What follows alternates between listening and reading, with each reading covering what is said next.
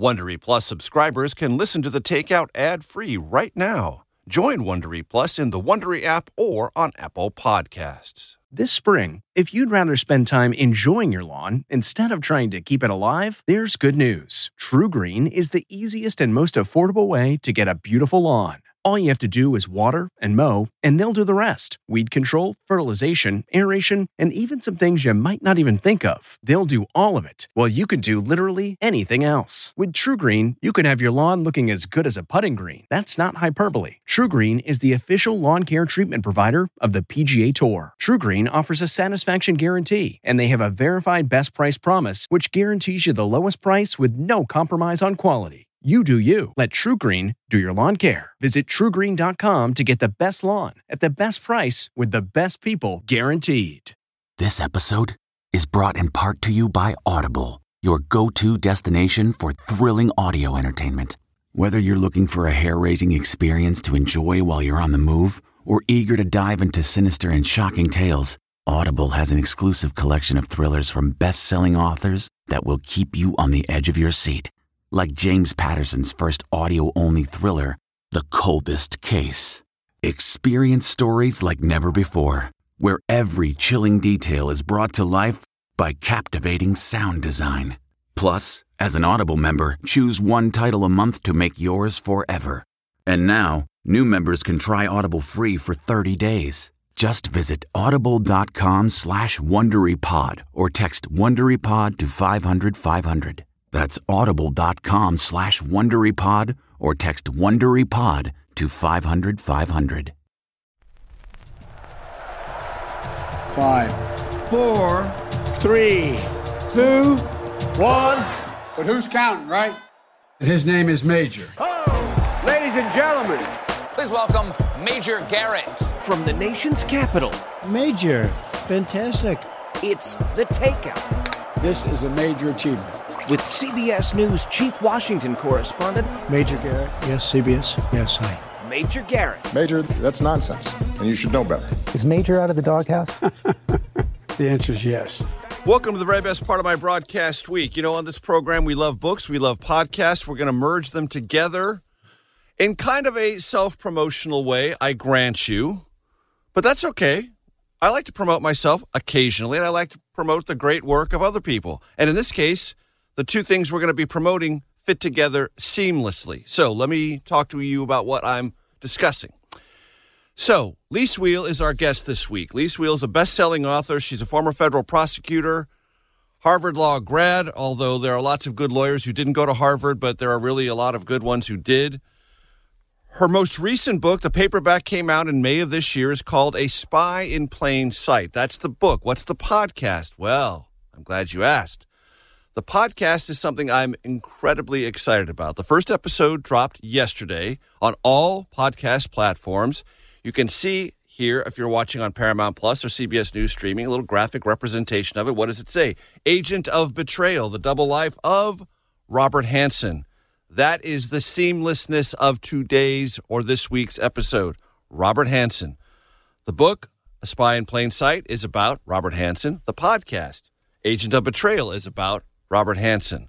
Lise Wiehl, it's great to have you with us. Thanks for joining us. Major, that was great. Look how seamlessly you put together that self-promotion. I love it. So tell me about your book project. Tell me about your experience as a federal prosecutor, the family relationship you have, other federal prosecutors in your family, FBI agents in your family, and why this story put a hook in you. Sure.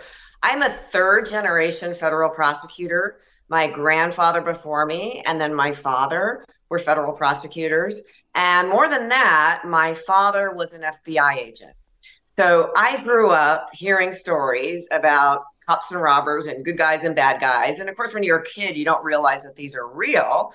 But as I grew older, of course, I did, that these, what my dad was talking about were real stories and they were incredible. I mean, I think that's with a mother as an English teacher who was correcting my grammar and the dad as an FBI agent / federal prosecutor, I was destined to become a writer, right? I had no choice. And my dad had always talked about Robert Hansen as a black mark, a big black mark on what was otherwise an FBI that he loved and that he had put so many years into and had so many friends that were there and still remained. That Robert Hansen was this character, this enigma within the FBI that had tricked the FBI for so many years and had pulled the wool over their eyes, whatever you want to say, had broken down the culture of trust that is the FBI. And so I heard about this guy, and then I became myself a federal prosecutor. I worked with FBI agents, and I thought upon, just coming up with a topic for my next book was, I got to find out more about this story. And I got to find out when there's now been some hindsight, 20 years, since his arrest, when I started the book. And that to me just made, what else can I discover about this guy? How can I move this story forward?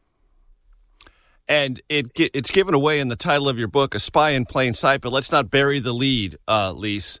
Robert Hansen, in the annals of American spydom, is espionage. Right. Is one of the 2 or 3 most damaging spies in the history of the United States of America, and by far the most damaging FBI turncoat, essentially betrayer of the FBI. Absolutely. He's called the most damaging spy. And, it's hard to equate that, right? Okay, you could say $10 billion in secrets were lost. But Major, how do you put a price on the lives that he cost? All of our Russian assets. And people have asked me, Russian assets, why do we care about, the people that are over there in Russia? Why do we care about them as Americans?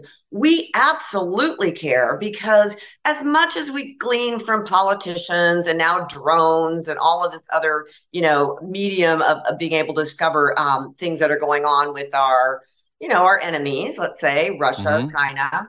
We need people power. We need the people on the ground, the assets, to be telling us, the FBI, the CIA, what's going on in real time. And that can only come from people. And so when Hansen, as he did over these 20 years, was giving over the identity of our Russian assets, and they were, let's face it, being executed because of that, we were losing the assets. So we were losing people. You can't put a price on that. And we were losing information. And it's hard to put a price on that as well, Major. And there are time periods that are worth evaluating, Lise, because for some in this audience, they don't have a lived memory of the Cold War. Right. And what the Cold War tensions were like. And the deeply adversarial relationship between the then Soviet Union, it's the Russian Republic now, but it was then the Soviet Union, the United States government, and the day-to-day, almost hour-by-hour competition for granular pieces of information about the other to gain an advantage, right? However small that advantage might be. And that's wherein this statement you just made about the value of human assets loomed so large.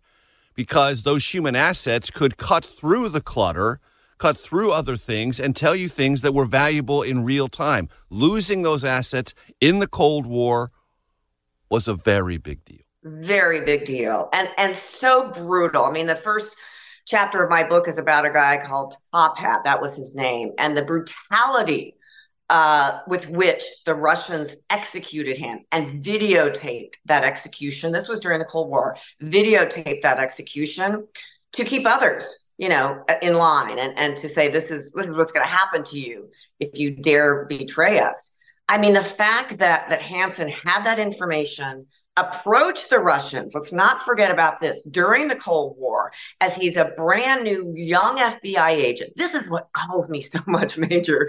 One of the things that galls me is that he approaches them in the height of the Cold War. He doesn't say, I'm Robert Hansen, I'm an FBI agent, I have this information for you. But he gives over the information of Top Hat and others, securing his position with the Russians, who, just gobbled him up and loved it and embraced him. And, we can talk about that, but that just rancors with me so much that he could do that and betray his country so early in his career and during the height of the Cold War.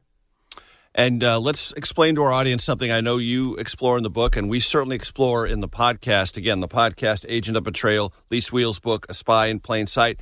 So in those circumstances, when you are trying to impress, if you're an American, the Soviets back during the Cold War, it's not like you just walk in and they accept it and say, oh, this is great, we'll take anything. There's always a sense of hesitation. Why? Because they don't know whether or not they're being set up. They don't know if this is a provocation. There is a means by which you have to demonstrate your worthiness. And for them, the Soviets, if you want to become an agent in place, that's the terminology for them, they've got to believe you, A, have access, B, have the goods, and are C, reliable. Right. And one of the ways you do that is you give them stuff of such pristine value off the top, which, to your point from a moment ago, is precisely what Hansen did. Absolutely. And so they trusted him as much as the Soviets would trust an American pretty much off the bat. And he continued to deliver, as we say, for 20 years. But this information that he gave at the top was such damning information, and the execution, came forward, that they were in. They were in, and they wanted more, and they wanted more, and they really played to his insecurities about not being wanted and about not being loved. Do I sound whiny? I am whiny because Major, how many people do you know in their job just, don't feel appreciated, don't feel like they're being treated as a star enough? Lots. That's a very common thing. But the difference is that Hansen had these secrets to sell. And so he could sell them, and he had an outlet for that to be ingratiated and to be loved and to be, courted as the Soviets did. So we're going to get to the whiny side of Bob Hansen in a moment. Lee Wiehl's our special guest. Her book, A Spy in Plain Sight, my brand new podcast. Very excited about it. Agent of Betrayal. More on the takeout on the other side of this break.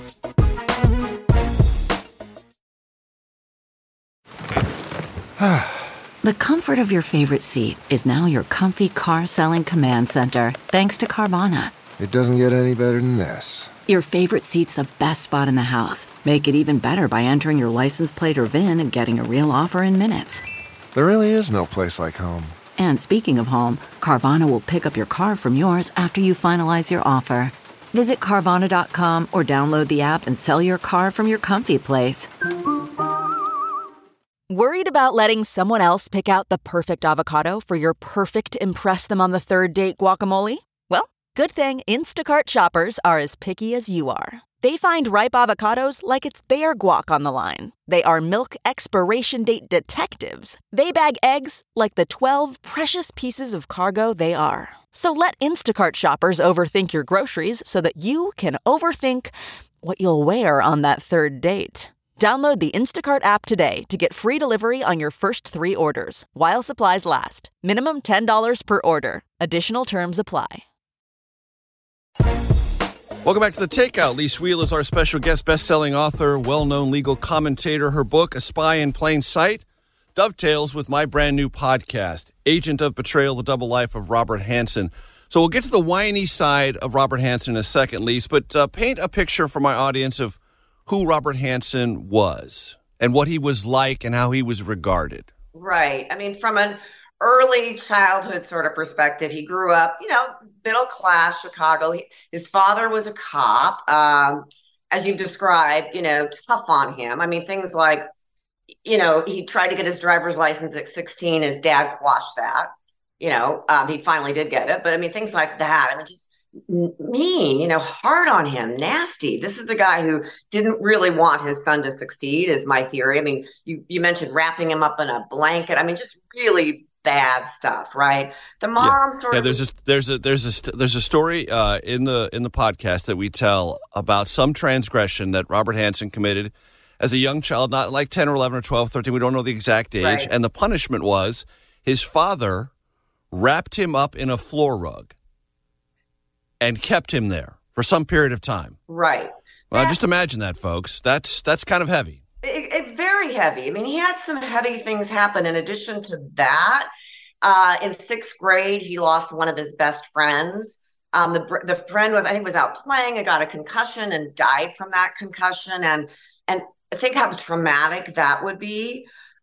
He was close to his grandmother, always was, even when he went off to college, very close to the grandmother. The mother sort of plays in, but, kind of is kowtowing to the father. That's also the generation, that role. Yes, in any respect, I would say he was abused as a child, right? We would say that now. But Major, and comes from my days as a federal prosecutor. Almost everybody in pre-sentencing, when I was going through the pre-sentencing reports of a criminal, had abuse as a child. Yep. And I'm not excusing it. I'm certainly not excusing that. But it's also not an excuse for what he did going forward. And the same thing with the Unabomber. I mean, all of these guys, and they're mostly guys, had some kind of screwed up childhood, right? But people pull themselves on their bootstraps. Anyway, don't even get me started there. Because I'll just go on a rant. But again, as a child, think about this. He was really a geek, a nerd. He would approach girls at the park with Jack Hoshauer, his best friend. And, are you all right, ladies? Are those boys bugging you? The girls were quite happy that the handsome guys were bugging them and didn't want, nerdy Robert and his buddy Jack around him. But he was like, Yes. He kind of had that nerd complex. And yet he was also kind of fashioning himself as a James Bond character. I'm gonna save those damsels in distress. I'm gonna be, driving the fancy car and having the lovely ladies. This is all per Jack, and it's and Hansen would say the same. Yeah, that's what he was. But so you have this abused child, meets geek, nerd, which I love nerds, but sort of nerdy, geeky, and then this inflated sense of ego about being a James Bond character when you're early on in childhood. And right. I get why then he would leave the accounting, which is what he, kind of the degree he sought, to go for the FBI, which of course is glamorous, has that glamorous allure, tough guy allure. Yep. Right. And then he gets to the FBI, and how do his colleagues see him? I know the answer, but I want you to tell my audience. And I know one or two of them, thought he was great, super smart in computers. Yeah. Actually, everybody thought he was super smart in computers, right? That was kind of his in IT. And even today, Major, the FBI is great at a lot of things. Computerization and IT ain't part of them, and certainly weren't back then. I mean, they're bad. I can give you so many examples. So that late 70s, early 80s, he was a pioneer, even among computer geeks, and he was a revolutionary within the Bureau. Absolutely. When it came to computers. Yeah, and most guys in the FBI kind of go in there because they want to, let's face it, they want to knock some doors down, they want to knock some heads, Right. And so, hey, if Bob wants to do all of that IT stuff, let him go for it. Let him do that. But he just didn't get along well, in the sense he didn't go to social events, and if he did, he would be wearing his, macabre sort of dark suit all the time. Major, he even slept in black pajamas. I don't know if you knew that. I mean, wild, right? So he didn't, he just wasn't going to go out with the guys and drink beer. The FBI guys are sort of the beer drinking guys. The CIA, they're sort of the scotch drinking guys. Right. And he just wasn't a part of that.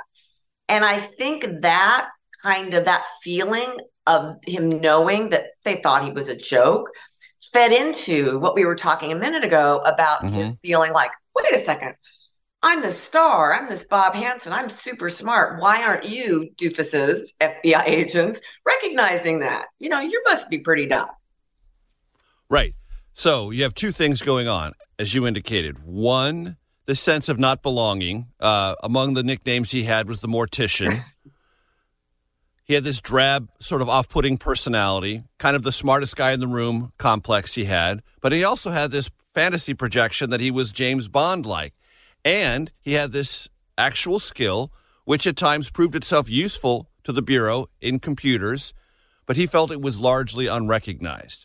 And you take those two things and suddenly, very quickly in his FBI career, a chip begins to form on his shoulder. And that chip on his shoulder manifests into a malevolent sense of, well, I'm going to do some stuff.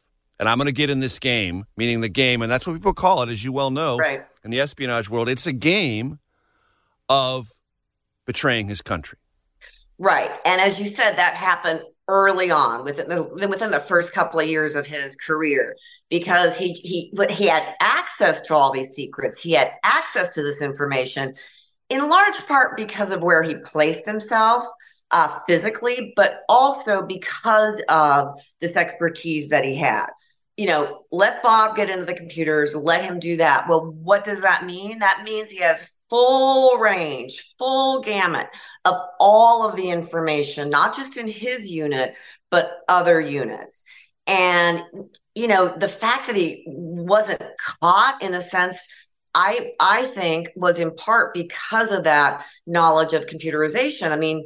At one point, he even hacks into a colleague's computer, right? Yes.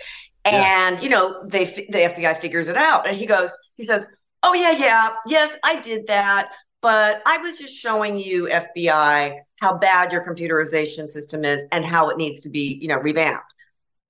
Come on, really?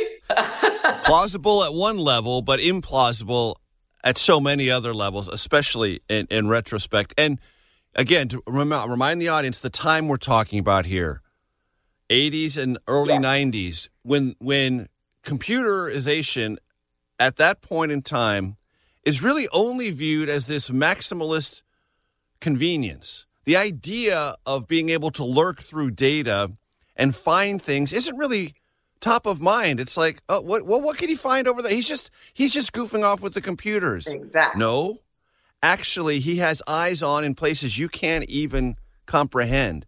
And that is an insight that Hansen had, and it allowed him to be an effective, damaging, deadly agent in place, undetected. Yes, and I'll just even make a further point on that. This is kind of the juxtaposition that between 85 and 91, I think that's about the years, he copied off 6,000 pieces of paper on the Xerox machine on the 4th floor.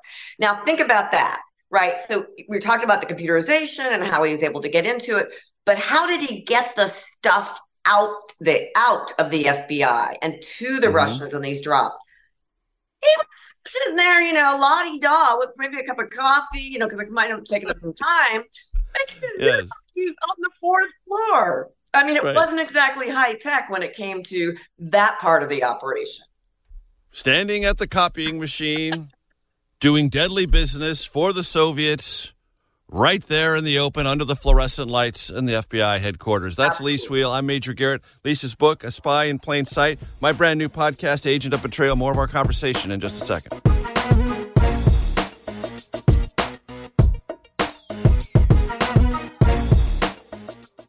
If you enjoy this subject, let me tell you about something that is coming very soon to the CBS television network and Paramount Plus. The show is called FBI True.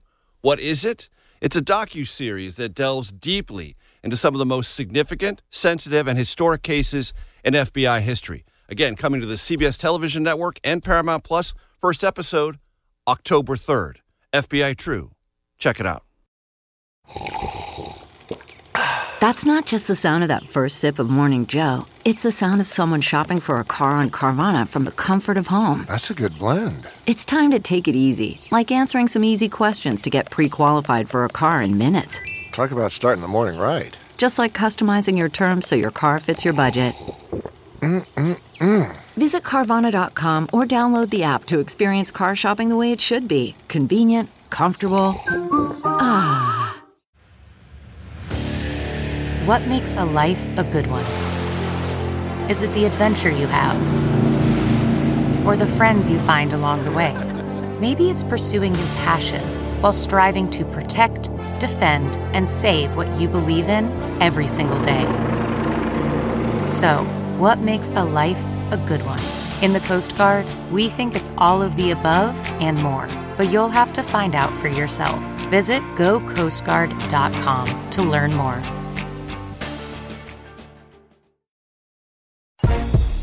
Welcome back. Lise Wiehl is our guest, coming to us via Zoom from her beautiful home in Santa Barbara. Lise Wiehl is a native of Yakima, Washington, as I mentioned, Harvard Law grad, a former federal prosecutor, father, and FBI agent. She has a book. The paperback came out in May of this year, A Spy in Plain Sight.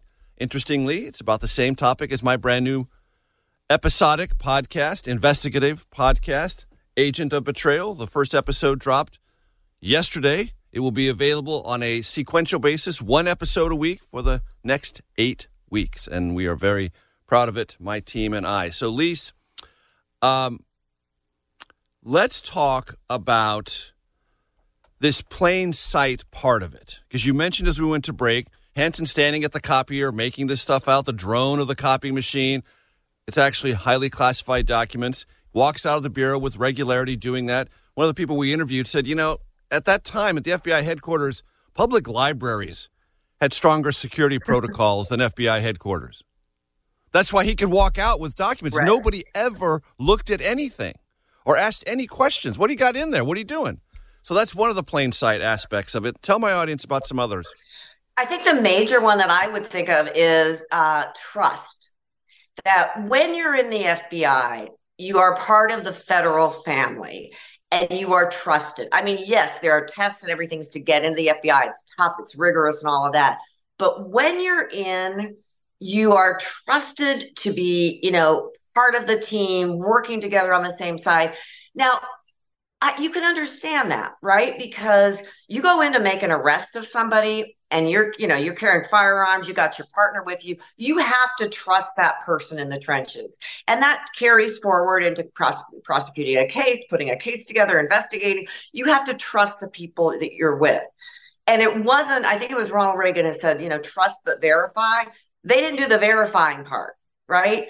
All of these years that he was in the FBI, the trust of him remained. That was, I think, enabled in part because all those years, 20 years, no lie detector test, no financial upgrade, security clearance, audit, none of that. I was on my 5th year, Major, of being a federal prosecutor.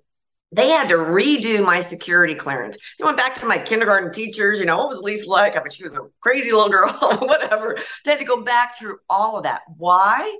Because when I was hired, I passed the security clearance, but perhaps something had happened in those 5 years that made me vulnerable to being blackmailed. That's the reason behind doing that. So trusting but verifying.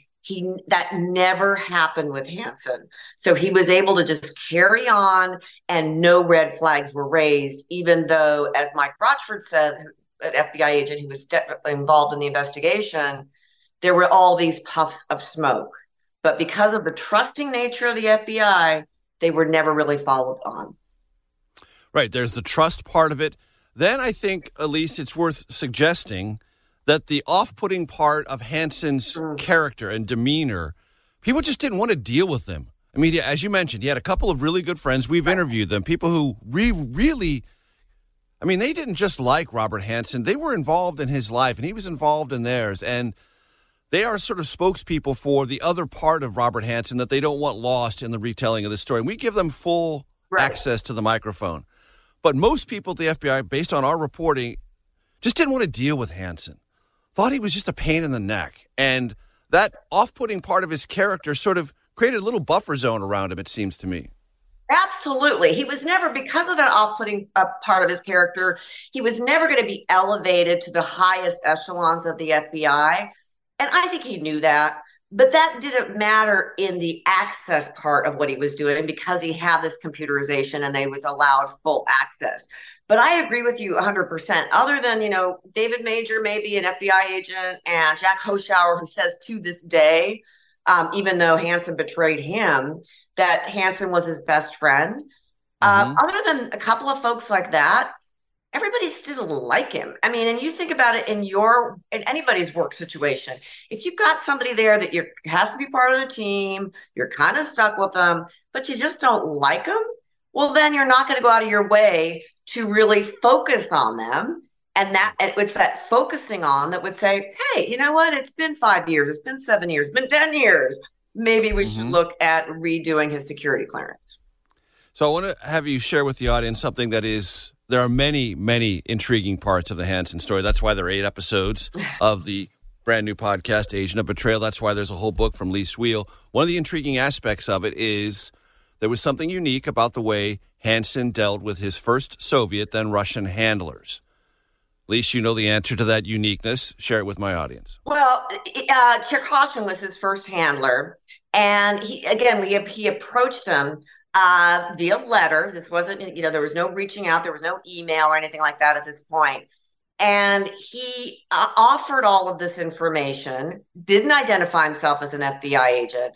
But then when they started responding to him in this flowery language, yours, friendship, all of that, he would respond in a like manner, but always controlling the way that these drops were made. He was in control of the Russians. It wasn't the other way around, which I think is kind of unique in the whole spying gamut. Right. You mentioned a phrase earlier about his handler. And the idea in this world is when we recruit, we handle the recruit. Right. When they recruit, they handle us. And what that handling means is you run that person. And one of the ways you best run that person, whether it's the Soviets running an American or American running a Soviet or a Russian, is to know a lot about them. And that is typically the way this works. Hansen would not permit that. Right. He was, for the remainder of that lifetime that he was a spy, a better part of 20 years, probably anonymous. There might have been some sense, but probably anonymous, and he wanted it to stay that way. That's a unique part of his spy craft. 100%. The Russians didn't find out who Robert Hansen was and his identity as an FBI agent until the day of his arrest. They found out with everybody else. And I think that is, I do believe that is, if not ultimately unique, very unusual, right? That the handling is reversed. And, look, to give Robert Hansen props, smart guy. He knew exactly what he was doing, and he fed them exactly the information he wanted, and he controlled it. But smart, but dumb in the sense that, somebody writes you a flowery letter. Really, I mean, maybe I'm too cynical at this point, but that ain't gonna do it for me. But of course, these flowery letters were also saying, and here's 10,000, here's 35,000, here's 50,000. Right. Here's some diamonds. Here's some other things. Right. But I think you really locked in on something that's really important, Lise, because there is a deep psychological dimension to this. And we talk to folks, look, you cross the line, that's a big journey, internally and externally. And the Soviets, then the Russians, detected very quickly that one of the best ways that they could keep this flow of information very valuable to them was to play to Hansen's ego. And they only figured that out, not by face-to-face meetings, only through these letters. But they got onto it quickly. And to your point, the floweriness of those letters did play to his ego. And to use a phrase I used earlier with you, put a hook in Hansen and kept him there. Absolutely. I mean, there are a lot of reasons and motivations for people to spy, right? And one of them, the primary one, is money. And certainly Hansen needed the money. He had all these children. He had a wife that wasn't really working. They lived in Scarsdale, which is a fancy suburb of New York, for a period of time instead of living someplace further out. He had all of these expenses. So money for sure. But Major, I don't think, had he been embraced by the FBI, that he would have even started this. I don't think money would have been enough of a motivator. I really do think it was this psychological need that we've, kind of picked up from when he was a child to getting into the FBI. I mean, from his perspective, imagine that you get into the FBI. You've wanted this your whole life. You're better than your dad now. Okay, that's important. Right. And you get there and people are kind of, woohoo, Hansen, can you believe it? That kind of thing. Right. And you know it. You're a smart person. So what do you do? Bonnie, his wife, she's going to follow you anywhere. He's manipulating her. But that's not enough. I mean, Hanson's got a bigger ego than that. And he needs something else. And we'll talk about that other part when we come back, because I got to hit a break here. Lise Wiehl is our special guest. My brand new podcast, Agent of Betrayal, her book in paperback, A Spy in Plain Sight. Back in just 1 second.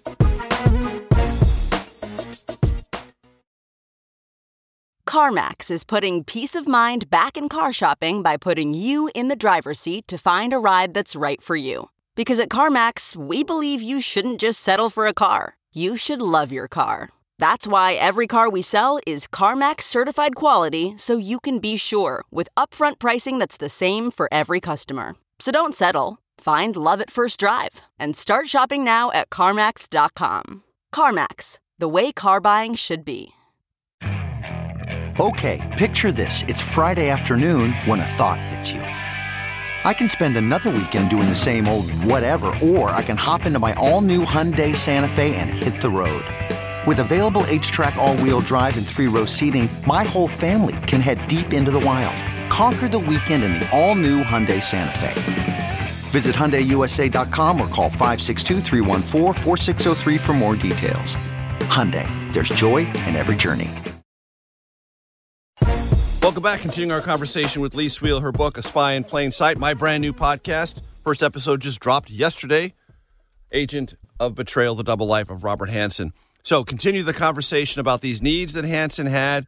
And then I want to get to the contradictions, the things that Hansen led the people around him to believe that were not remotely true. Oh my gosh. I mean, where do I start? After he married Bonnie, he converts to Catholicism. And as you talk about in the podcast, it's not just Catholicism, it's Opus Dei. And, you had some folks saying it's more like a cult. I don't know that it's a cult, but it's a very strong sect and, strong believers. Nothing wrong with that. No. Willie Free went to, the former director of the FBI went to the same place he did. So church he did. But so here's the outside world, Hansen, right? I'm a devout Catholic. I go to mass a day, at least once a day.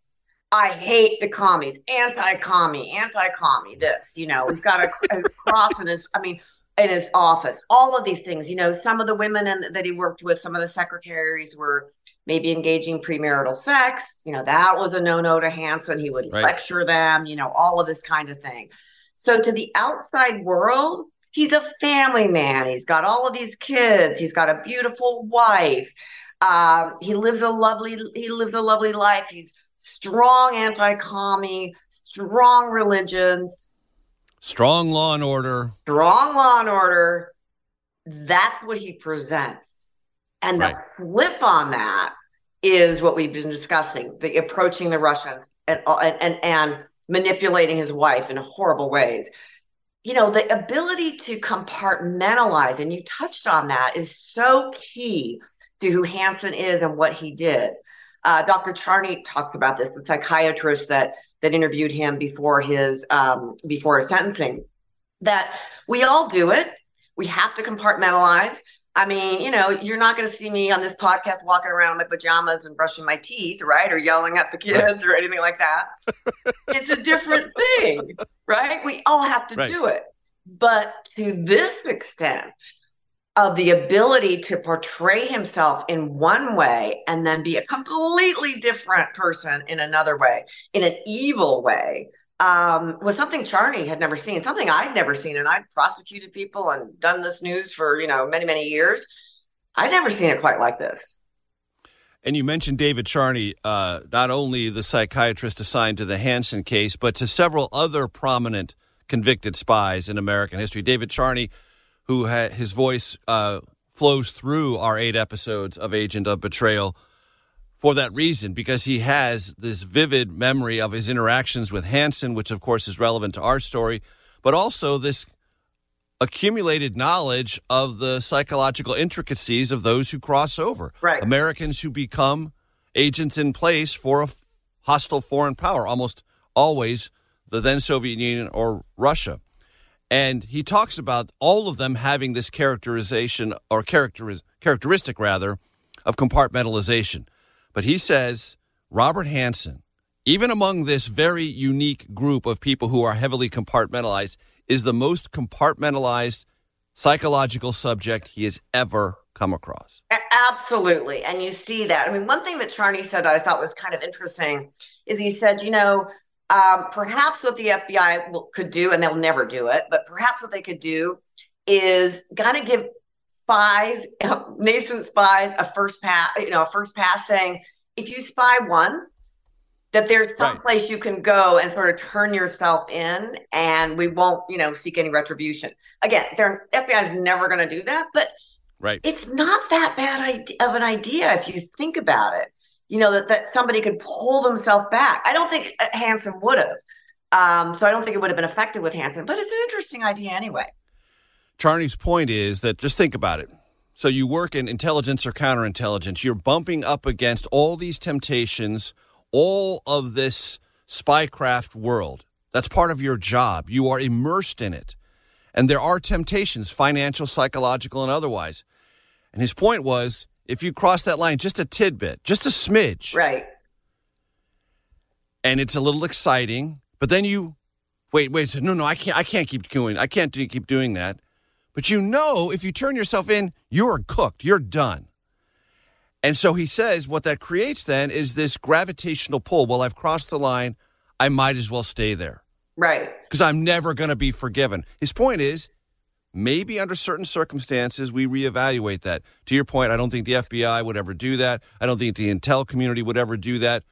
But it is part of this thing. Once you cross that line, there is this pull that takes you deeper and deeper. Unless you're someone like Hansen, who I think made that move and was going to stay there no matter what. Yeah, and Major, I just thought of this point as we're talking through this. I know Hansen wouldn't have stopped. Why? Because he did have that reprieve once. Remember, Bonnie goes into his sock drawer, finds $5,000. She's worried at this point that he's cheating on her. Terrible thing, obviously, but that's what her worry is. I mean, this is going to sound like a joke, but it's not. I mean, she goes to him and says, are you cheating on me? Here's this $5,000. He's like, no, don't worry. I'm not cheating on you. I'm just spying for the Russians. Right? Yeah, I'm a phony spy. I'm telling them lies, and I got some cash. Yeah, don't worry about it, but I'm not cheating on you. So they go to their priest. This is crazy. But Bonnie says, as a good Catholic, let's go to the priest. Priest says, spying bad, but if you give us the money, if you give me the money, the church the money that you received so far, it'll be a clean slate. Oh, come on. So that's what he does. And he stops for a little bit. And then again, he starts again. And we don't know, whether Bonnie knew after that, we're not sure. But my point is that even if the FBI had instituted something like go to the priest once and it's okay, he would have kept doing it. He would have kept doing it. Right. And just so you know, ladies and gentlemen, when Robert Hansen was arrested, and I guarantee you the podcast Agent of Betrayal, The Double Life of Robert Hansen, goes into vivid and memorable detail about how that all happened. We're not going to be able to have time to get into that now, but I got to keep something for you in the future anyway. This was such an earthquake within the FBI, such an incredible earthquake, that two separate reports, massive reports, were put together to look at all this. One by the Inspector General of the Department of Justice, and then one by the Webster Commission, led by the former FBI Director, William Webster. And you can read in that lots of rearview mirror stuff about all the mistakes the FBI made, things it should have seen, should have detected, should have put together, but didn't, which goes to the plain sight component of Lisa's book. And I'll just leave you with this, Lisa, because we're going to have to go. In the annals of the FBI, as you know, Hansen represents two things that are diametrically opposed: massive failure and then investigatory success. Yes. Their catching of him is just one of the best stories ever for the FBI. And they come out just smelling like roses because of what they did once they discovered that it was Hansen. But getting there, it's such a story. Such a story. Yes. And you're covering it great. I can't wait to hear the next episode. So, Wiehl, thanks so much for your time. Thanks so much for being with us, ladies and gentlemen. Make sure you stay tuned for your outtake especial. We'll see you next week.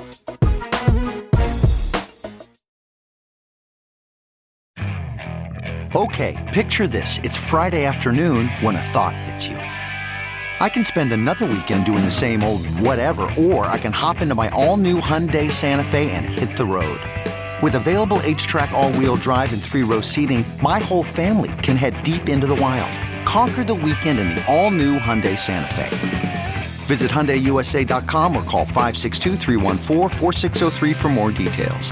Hyundai, there's joy in every journey. Every day, our world gets a little more connected, but a little further apart. But then, there are moments that remind us to be more human. Thank you for calling Amica Insurance. Hey, I was just in an accident. Don't worry, we'll get you taken care of. At Amica, we understand that looking out for each other isn't new or groundbreaking. It's human. Amica, empathy is our best policy. Welcome to your Takeout Outtake Especial. You know, sometimes in this segment, I will do a little bit more on the subject at hand and wait for the fun and games part. No, we're just going to get straight to the fun and games part. Wiehl is a terrific guest. I've known her for years. We were once colleagues at a network that you might know on cable. You can look it up. Lise, in this segment of the Takeout Outtake Especial, we have 3 questions we've asked nearly every single guest that's been on our show. I call them our 3 threshold questions. Okay. Take them in whichever order you prefer. Most influential book in your life and why? All-time favorite movie? And if you are going to be flying back to the East Coast from your beautiful home in Santa Barbara and you're going to listen to your favorite music, your absolute favorite music, what kind of artist or genre is that most likely to be? Oh, my gosh. All right. I'm from Yakima, Washington, as you mentioned, and you said it correctly, which I'm just amazed at. And people say Yakima, you know, all of this. So Yakima, wow, you nailed it. Country music, of course. I put my pods on, my little deer ear things, whatever. I'm not carrying my iPad. When I walk and I just listen to country music and that's. So would that be mostly modern country or would it be of the Hank Williams, George Jones, that kind of stuff variety? I like it all. I probably listen to more of the, Garth Brooks, that kind of thing. But, even Taylor Swift kind of gets into country. So it's sort of pop country, but yeah, country girl. Absolutely. Favorite movie? Oh my gosh. I mean, gotta be Casablanca, right? I mean, I can watch that 100 times. That is the most named movie. Is it on really? The show's been going. We're in our 7th year, certainly more than 300 episodes. I don't know how many. We lose count. But Casablanca, if we were to go back and have artificial intelligence, which remember, ladies and gentlemen, is not artificial and it's not intelligent. Anyway, if we were to have them to search our archives, Casablanca would come up by far more than any other movie. Okay, all right. So one that maybe doesn't come up and it's completely a different genre, The Nutty Professor. Just fun, right? And as I'm sorry, I like it. I really like that stuff. So much fun. I would not necessarily put those two together, Nutty Professor and Casablanca, but that's a good combo. I'm a gal with a lot of reach, right? This Saturday at the Bijou, a double feature, Casablanca and the Nutty Professor.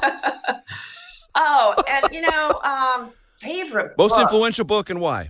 I can't even answer that because my mind always goes to the most exciting thing that I've read lately, and I would say Yellowface. And I'm forgetting the author, a young Asian woman. I'm forgetting her name right now.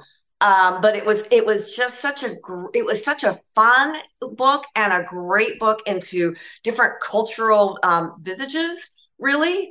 And having just attended the wedding of my son and his wife, Annie Kai, who is first generation Chinese, I found it especially interesting and especially, brought even more of her culture home to me.